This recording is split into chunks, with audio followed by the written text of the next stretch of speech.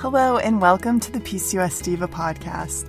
My name is Amy Medling. I'm a certified health coach and I'm the founder of PCOS Diva. And my mission is to help women with PCOS find the tools and knowledge they need to take control of their PCOS so they can regain their fertility, femininity, health, and happiness. This podcast is sponsored by my new book, Healing PCOS, a 21-day plan that takes you step by step through healing and thriving with PCOS. It's all in there waiting for you, beginning with the 3 keys to living your best life as a PCOS diva. For more details, visit healingpcos.com. Today, I am just really thrilled to have one of my favorite guests come back on the PCOS Diva podcast, Dr. Laura Briden. So welcome, Dr. Laura. Hi, Amy. Thanks for having me again. I had you on, I think, like 3 years ago when you came out with your period repair manual for the first time. And let me just give folks a little bit of information about you. If they haven't heard of you, you're a naturopathic doctor and you are the period revolutionary leading the change to better periods.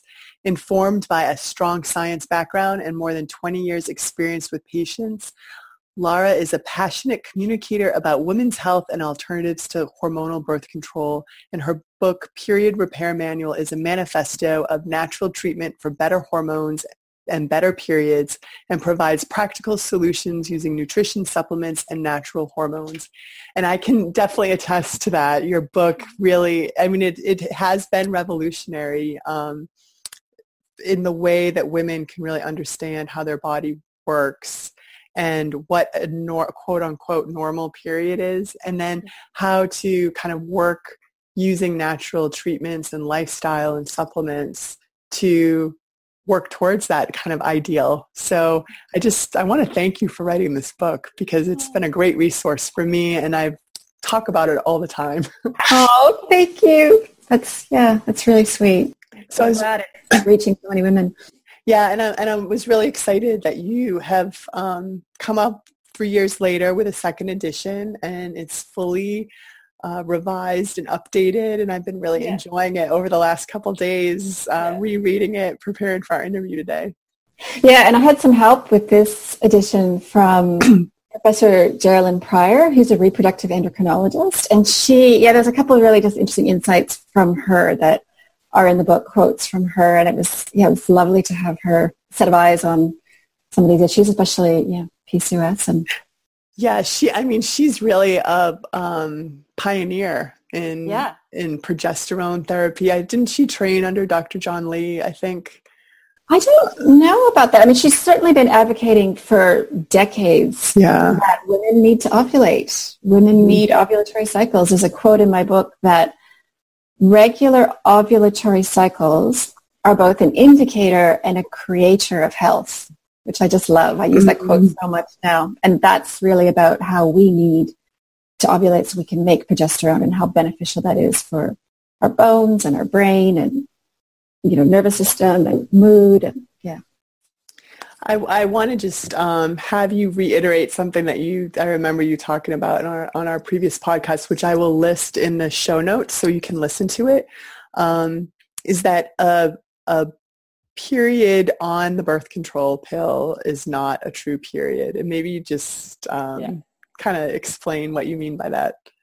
Pill bleeds are not periods. They're drug-induced bleeds, which mean nothing in terms of health. That's in contrast to a real period, which is the bleed that follows ovulation, 2 weeks after ovulation. And I guess I'm trying to reframe period or cycle as a monthly event that involves ovulation. That's what it's really all about. And that's where we get our health benefits. That's a sign of health. My basic point is that if women are going to be put on hormonal birth control to shut down their hormonal system, then they don't need to bleed. Mm-hmm. I obviously prefer that, and I like to offer ways that women can be without hormonal birth control, find other solutions for their symptoms. But if they're going to use it, there's really no reason to have a monthly cycle. That's just a smokescreen set up in the kind of 1950s and 60s to sort of sell the drug and make us, everyone, doctors and patients, think that it was something natural. So I know for myself, coming off of the birth control and really working, it took me, I would say at least a couple years to get of lifestyle change and really dedicating myself to this PCOS diva lifestyle that I've developed for myself and others, for my periods to really normalize. And I think what Dr. Geraldine said is absolutely, as I saw my periods normalizing and ovulating, it was a reflection of my body coming back into balance. And that's something that's there for almost every woman. I know some of your listeners might be thinking, oh, well, I can't ever do that. The doctors told me I can't ovulate. That's, in my experience with thousands of patients and now thousands of readers, for almost every woman, that possibility is there to have regular cycles. It might take a little while to get there. It can take a year or two, but this is why I talk about playing the long game.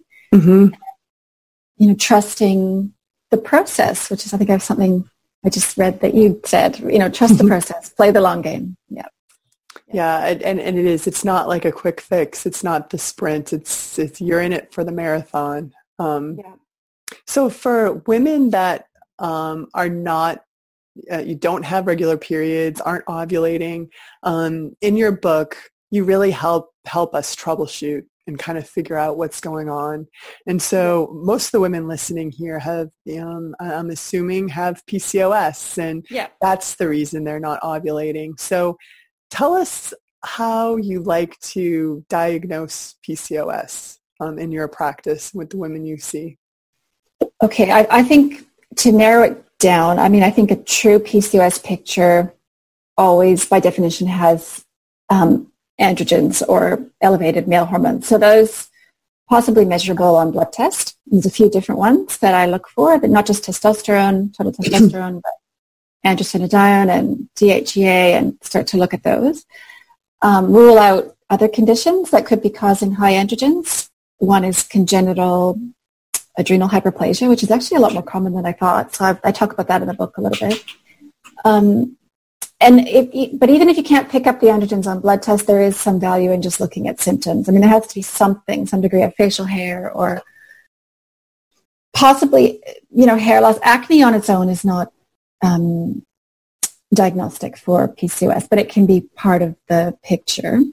And then combine that with usually irregular ovulation, although there's a bit of debate about that. But you'll notice that one thing I haven't said there is ultrasound. Because one thing that I find in my own patients, and I think this is happening in the larger sphere as well, is that doctors are really quick to throw out the diagnosis. So they're relying too heavily on the ultrasound. And it's really important that women understand they cannot be diagnosed that way. If that's the only finding is irregular periods and a polycystic appearance on ultrasound, in my view, that's not enough to say you have the condition. So there could be some of your listeners that have kind of ended up with the wrong diagnosis. And they might be looking at more of, for example, a post-pill amenorrhea or a what's called hypothalamic amenorrhea, which is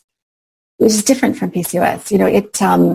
It's possible sometimes for women to swing between the two of them, PCOS to hypothalamic amenorrhea, but it's an important distinction because the thing that makes hypothalamic amenorrhea worse is restricting the diet too much. So I have seen women sort of go down the path thinking they have PCOS, cutting out more and more carbs, and ending up with just never getting their period because they're under eating. So that's something I talk about in the book as well. Yeah.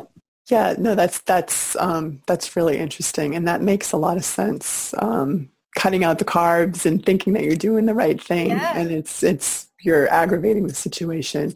And you are probably the first person that I heard kind of coin the term post-pill PCOS. I think you talked about it in your the first edition of your book. you kind of alluded to that just a moment ago. Can you explain what you mean by that for listeners? Yeah. Okay, so it's pretty common for women to not start to ovulate again when they've come off the pill.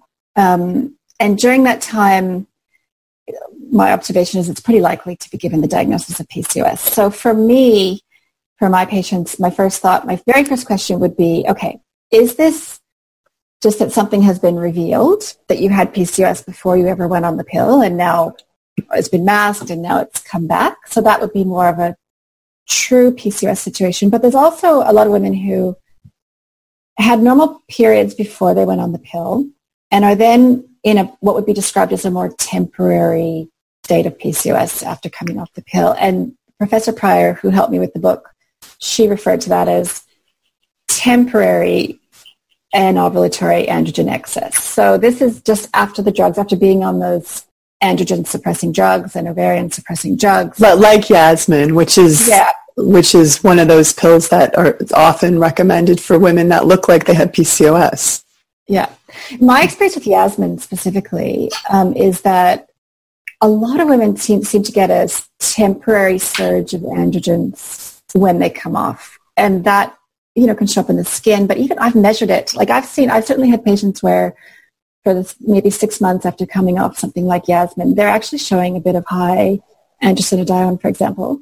But then it settles down. And part of it could be because they're doing treatments to settle that down. But I think, at least for some of my patients, my observation is they were probably not a high androgen person genetically, if you know what I mean. Like they were just pushed into that temporarily. And so then my advice would be if you can move out of that state, if you then find your androgen settle down and you're ovulating regularly, for some of those post-pill women, I think they can then let go of the diagnosis of PCOS. I would say that was not, the true genetic PCOS like some other women have. So the part of the problem with PCOS is that it's an umbrella diagnosis. So it's the same term is being used to describe women with high androgens that are kind of there for all sorts of different reasons, hopefully also ruling out some of the obvious ones like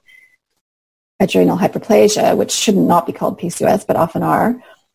And so you've got the true PCOS with the insulin resistance all kind of clumped together with the kind of hypothalamic amenorrhea with a polycystic finding on ultrasound clumped together with this, post-pill temporary androgen excess. So just came out of my own clinical work. It's like trying to get results. I need to look beyond the PCOS diagnosis, not just give a cookbook approach, generic PCOS approach for all these women. We need to understand what their bodies are actually doing. So that's where the different types came out of. It's just a very practical, functional way for me to get results with patients. Unfortunately, it also seems to be working out there in the real world. Yeah, definitely. And, I think that it's kind of a double-edged sword, like this momentum that we're building in the PCOS community with awareness. I don't know if you follow PCOS Challenge here in the States, but they were able to get the Senate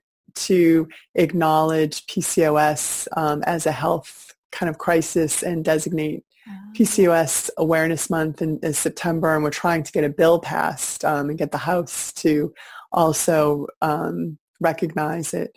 But so I think that things are really moving forward. I see a lot more media articles about PCOS than I did when I first started PCOS Diva. But with that, I think comes that possibility of overdiagnosis. I mean, especially I think with our teenagers.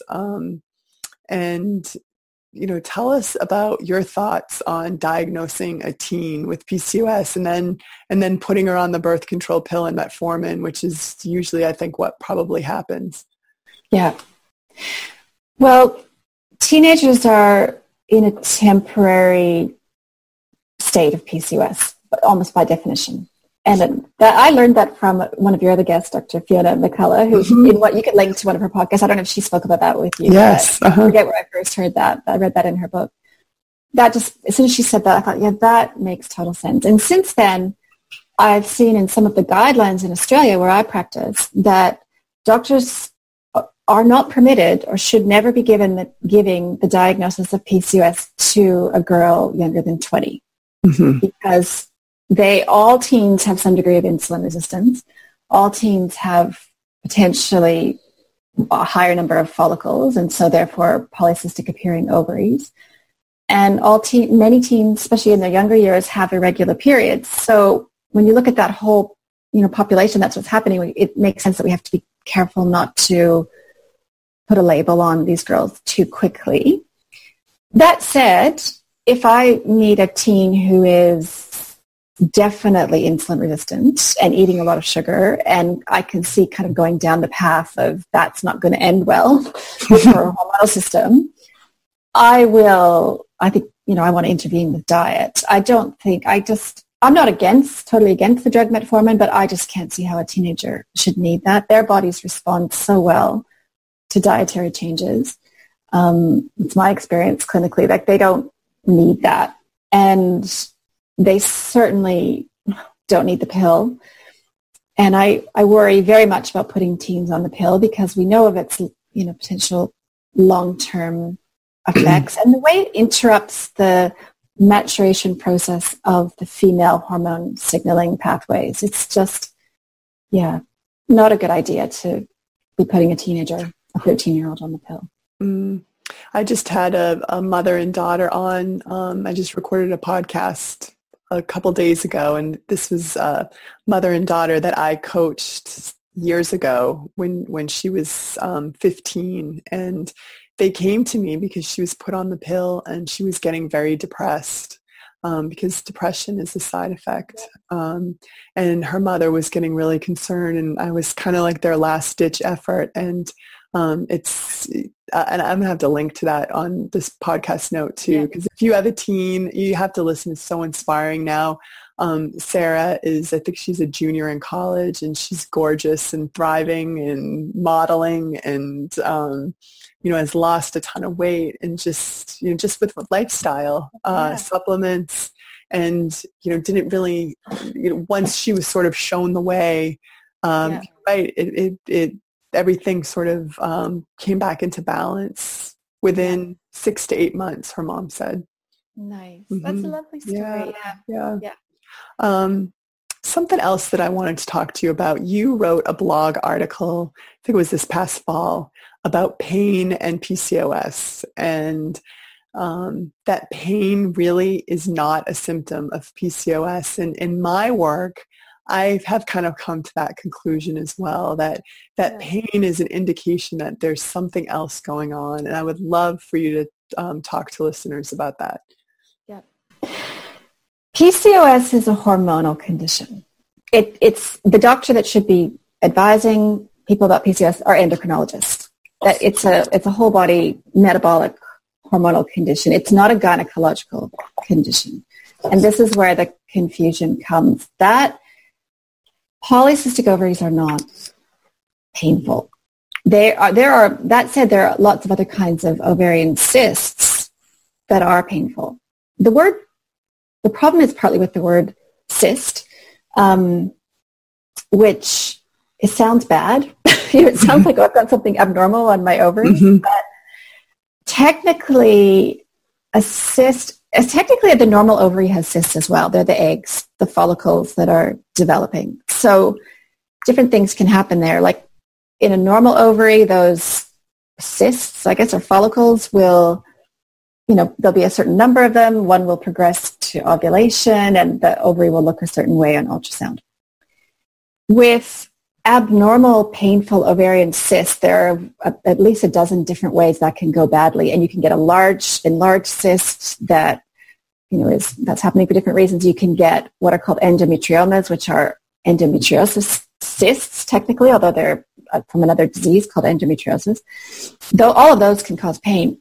With polycystic ovaries, what's happened is the follicles are underdeveloped. They're just tiny. They're not progressing to ovulation. It doesn't mean anything pathological with the ovary, like the other conditions are. It just means that, hormonally, ovulation's not happening. So my experience, it can be very confusing for women. I understand that because what I see happening is that women have pain. Could be for lots of different reasons. They go to the doctor, they have an investigation, the doctor discovers polycystic ovaries. They're both, the doctor and the patient are kind of thinking, oh, that sounds bad. That's abnormal. That must be the explanation for the pain. And it's not. It could be that, it doesn't mean that the patient doesn't also have the hormonal condition polycystic ovarian syndrome. She might, but that's not the explanation for the pain. There's another reason. Could just be normal period pain, or it could be endometriosis, which is a common condition, affects 1 in 10 women. It's completely possible to have both polycystic ovarian syndrome, the hormonal condition, and endometriosis, the gynecological condition, at the same time, which seems cruel, but is very possible. So I encourage my patients and readers to kind of not stop at that polycystic ultrasound finding, but to look deeper, dig deeper, and treat the pain and try to get an explanation for it. So I just was going to give a shout out to one of my favorite experts when it comes to solving pelvic pain issues is Jessica Drummond. And her, I'm just going to give listeners her website. It's integrativewomenshealthinstitute.com. And that is what she works on is, kind of figuring out what causes pelvic pain. So that's a good resource for those women that are really suffering with pain and have PCOS, but it really isn't a PCOS symptom per se. Yeah. And it's interesting you bring up, so she sounds like she's kind of like a pelvic pain detective, because that's what it requires, because it could just be muscular, it could be spasm, it could be inflammation, it could be adhesions. There's lots of different reasons. And it really twigged me was once I had a reader a comment on my blog.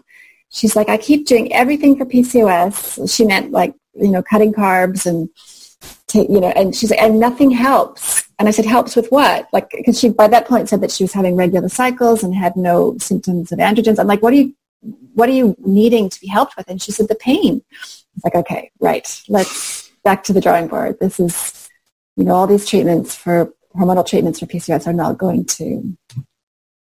Yeah, no. So I really wanted to kind of clear the air on that topic. Something else that I thought was really interesting while reading your book the other night. Well, before we get there, I want to talk a little bit more about, I think the pain for a lot of women, there's an inflammation connection. Certainly, there can be pain. Well, I think what we're referring to is pelvic pain in PCOS. Yeah. But I think a lot of women with PCOS have joint pain, and that comes from inflammation. So I'd love for you to explain sort of the inflammation connection with PCOS. And I think that's actually even one of your kind of types of PCOS that you've identified. Yeah. So, well, first of all, it's pretty standard for there to be some degree of chronic inflammation with any type of PCOS, even with the main kind of insulin-resistant PCOS. That insulin resistance pre-diabetic state generates the degree of inflammation. So that's just always there. But my observation is there's kind of another group of women for whom a chronic inflammation, possibly coming from the gut or food sensitivities, is one of the major driving factors for impaired ovulation in their case, and also for elevated androgens, because I did find a paper, and my observation is that chronic inflammation, systemic inflammation in the body, seems to create a hypersensitivity of the androgen receptors. So certainly I've seen, I'm sure, as part of your protocol, reducing inflammation, removing inflammatory foods like, gluten and dairy, just improves androgen symptoms over time. And I think it's at least in part, to do with what's happening at the androgen receptors. So there's that often a picture of chronic inflammation. And as you point out, that could also be causing other symptoms. So headaches and joint pain, and those are all markers of clues, if you will, that there's a degree of systemic inflammation. So, and that should improve with working to correct the inflammation. Yeah, and I think diet is just such a powerful, it could be the food that you eat can be your greatest medicine or the greatest poison, I think, sometimes you put in your body. And you mentioned gluten and dairy, but I think that there's other food sensitivities that you can really, dial into. And I actually had a food sensitivity panel done. I have a podcast with Dr. Margaret Nicholas that actually did my sensitivity panel. And it came out that I was like off the charts high with egg yolks and egg whites, which, in my meal plans, I was, I'm a big proponent of eating eggs for the protein in the morning.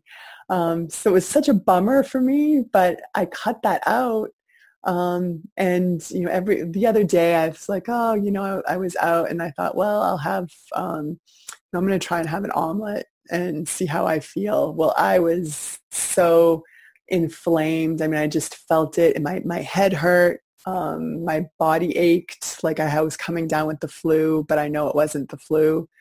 And it was the reaction to the eggs. So you have to, maybe you could speak to like those food sensitivity panels and how do we know what other foods are causing problems? Yeah, there's not an easy, in my view, currently, there's not an easy way to know. I have in the past used those food sensitivity panels. I'm not 100% convinced of, I think they can be helpful, but I don't treat them like they're written in stone. I think there's, I work a lot more currently with trying, removing foods. And there's some, you start this, it narrows it, yes, potentially any food could be inflammatory for someone, but that for most people, it boils down to the kind of the top 3 or 4. Gluten and dairy are probably the most common, but I estimate that an egg sensitivity like what you're describing in my patient population probably is about 1 in 10 women. So it's not the most common, but it's certainly there. And especially, I look at it more if there's any, I look at eggs more if there's any evidence of autoimmunity happening at all. There was another book that came out this year by Isabella Wentz, the thyroid Hashimoto's book and the autoimmune thyroid book. And I was interested, I think I've got this right, that she recommends no eggs as part of her basic protocol for anyone with autoimmune thyroid, which I took note of that. I thought that kind of makes sense to me. We know that autoimmune thyroid disease is actually quite common in the PCOS population, more common than in the general population. There's a bit of overlap there between the conditions, which goes back to what we were saying about inflammation playing a role.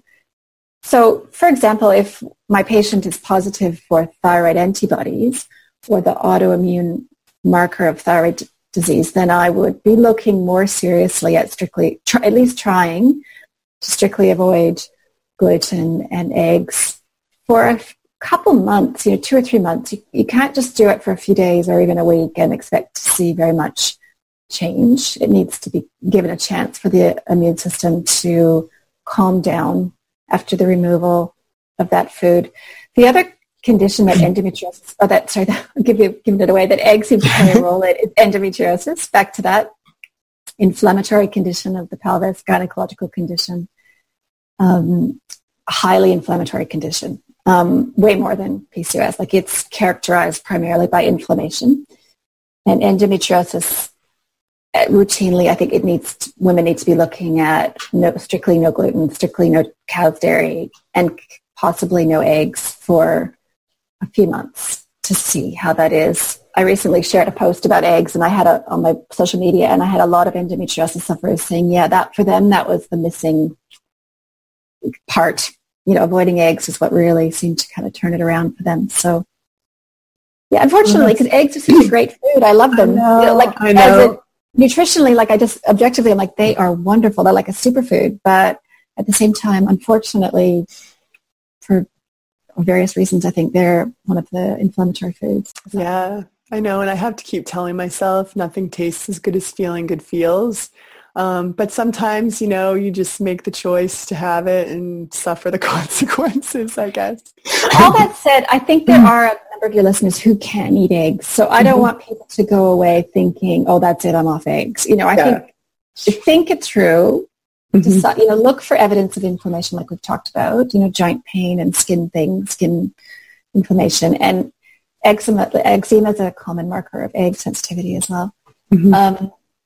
But if you don't have any of those things and you're really more of just the insulin resistant type of PCOS, you can have eggs. I'd say the majority of my PCOS patients, I ask them to have eggs because I think that's a nutritious, easy way to eat, it's protein.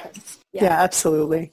And for more of the nuanced information, you really have to get a copy of your book so that you can kind of see the different protocols you have for each type of PCOS. And you kind of have a little quiz in there too to kind of help you determine, what protocol you should be looking at. A flow chart. Flow chart, yeah. The flow chart. And I'll say the first part of the flow chart for your listeners. The very first question, if someone's told you have PCOS, however that was diagnosed, find out if you have insulin resistance. I really do, or to what degree you have insulin resistance. For me, that's just the crux of the matter. And if you have severe insulin resistance, then focus on that. And don't get distracted by too many of the other things that are in my book. It's really about getting that insulin down. And just on the topic of overdiagnosis, we've talked about that a bit today. I do want to acknowledge there are a lot of, at the same time, there's a lot of underdiagnosis happening. Because there are a lot of women with insulin resistance having, a few periods a year because of the insulin resistance, essentially, who don't know that's what's going on. And that's a problem. Those women really need help. And those are the women who need to understand that this is a hormonal condition, that it's putting them at risk for, longer term problems. And that the solution of, changing the diet and bringing the insulin down could just be a life changer for them. So that kind of outreach work and trying to reach more women and increase the number of the awareness is really important too. Yeah, I love that you mentioned that. I actually posted on my PCOS Diva page today about this campaign that a company that I actually did another podcast with called Cellamatics.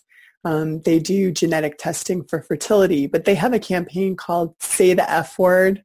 And, it's a little provocative, but the F word, the F word is fertility.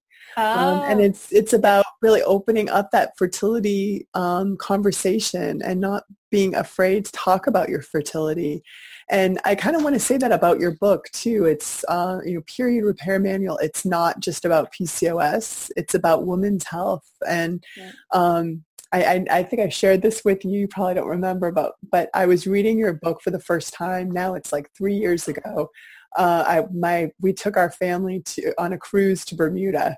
And I was on the pool deck, and you know how crowded those cruise pool decks are. You're kind of sandwiched together. And I'm reading the book and listening to kind of over my shoulder a conversation with a bunch of moms, about my age, middle-aged 40s. They were talking about their teenage daughters and their periods and everything. And I honestly, I turned around and I said, I don't mean to be listening to your conversation, but I'm reading the best book right here. You need to read it and share it with your daughter. So I think you're right. I mean, we have to feel like we can have these conversations with our friends and, our female, our family members. And I think your book is just a great resource and conversation opener. And it's interesting what you say about fertility, because I would argue fertility is not just about making babies. This is one of the things too. We tend to, with women's health, compartmentalize it. So, doctors will have this idea. It's like, well, you don't really need any of that until you're actually ready to have a baby, and then come back and then we'll kind of fertility treatment machine. And it's like, but even for those women who maybe never want babies, or that it doesn't have, or years before, or have finished their babies, or it doesn't matter. It's to do with Fertility is to do with ovulation, which is what I said at the beginning, is both an indicator of vitality and a source of vitality. So it's our kind of spark, hormonal spark. If you compare it to men, obviously we know that testosterone is quite important for men. And if they lost their testosterone spark, we would be thinking that's a problem for them, for their general health. It's the same for women. We need the estrogen and progesterone that come from ovulation. Those aren't the same. Those are very different molecules than the drugs that come from the pill.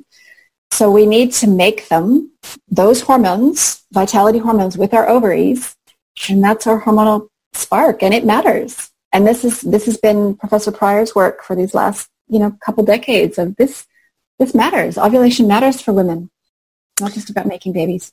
Yeah, and that's really a great end point for this podcast. And I do want to just make one comment there, which I know you would agree with. Yeah. And, it's the artificial hormones in birth control, but also the artificial progesterone that so many women are given that, they think that they're taking progesterone when it's really not.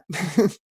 So there's a post on my blog called The Crucial Difference Between Progesterone and Progestins, the progestin drugs. They're really very different in their effects. For example, progesterone, the natural hormone, is beneficial for mood. It helps to stabilize the adrenal axis. It's called the HPA axis. Progestins don't have that benefit. They have the opposite. They, as you mentioned earlier, have been linked with depression and anxiety. So that's just one example. Progesterone is good for hair. Many, not all, but many progestins cause hair loss.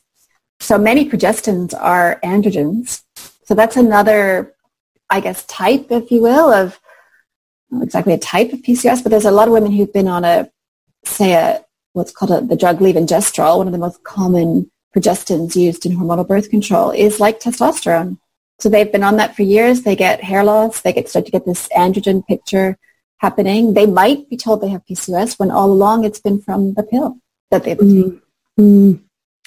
Well, this podcast has been so eye-opening for, I think, a lot of us. And I really encourage women to get a copy of your book because it's, it's such a wealth of information and it's so aligned with what, I try to teach. And, I'm very picky about the people I bring on to my podcast, and rarely do I invite people back for, 2 times. So you are a special person to me. And I'm just so thrilled you took the time to, share your amazing knowledge with us today.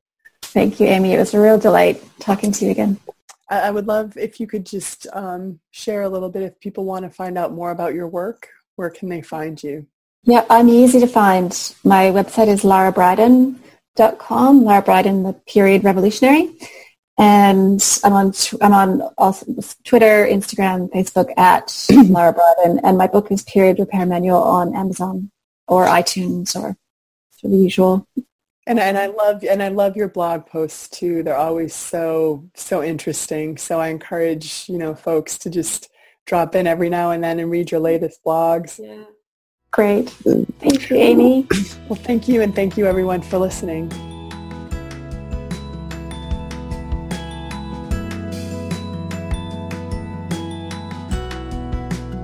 Thanks for joining us today. I hope that you enjoyed this podcast and learned a little something that can help you along in your journey. For more information about PCOS and PCOS Diva products and programs, visit PCOSdiva.com. This podcast was sponsored by my new book, Healing PCOS. It's my proven 21-day diet and lifestyle plan to help women with PCOS take back control of their health and resolve their symptoms. Healing PCOS offers you daily, small, manageable steps that help alleviate symptoms and control the inflammation, hormonal imbalance, and insulin resistance that underlie PCOS. The 21-day plan consists of a 21-day anti-inflammatory, hormone-balancing meal plan, including meal prep and plan-ahead tips to make eating like a PCOS diva sustainable, 85 delicious recipes, daily lessons, and self-care exercises, I have helped tens of thousands of women with PCOS take back control over their health and their lives through lasting healing and sustainable lifestyle change. So whether you're newly diagnosed or have struggled a lifetime with PCOS, this book is for you. Find it on Amazon, Barnes & Noble, or anywhere books are sold.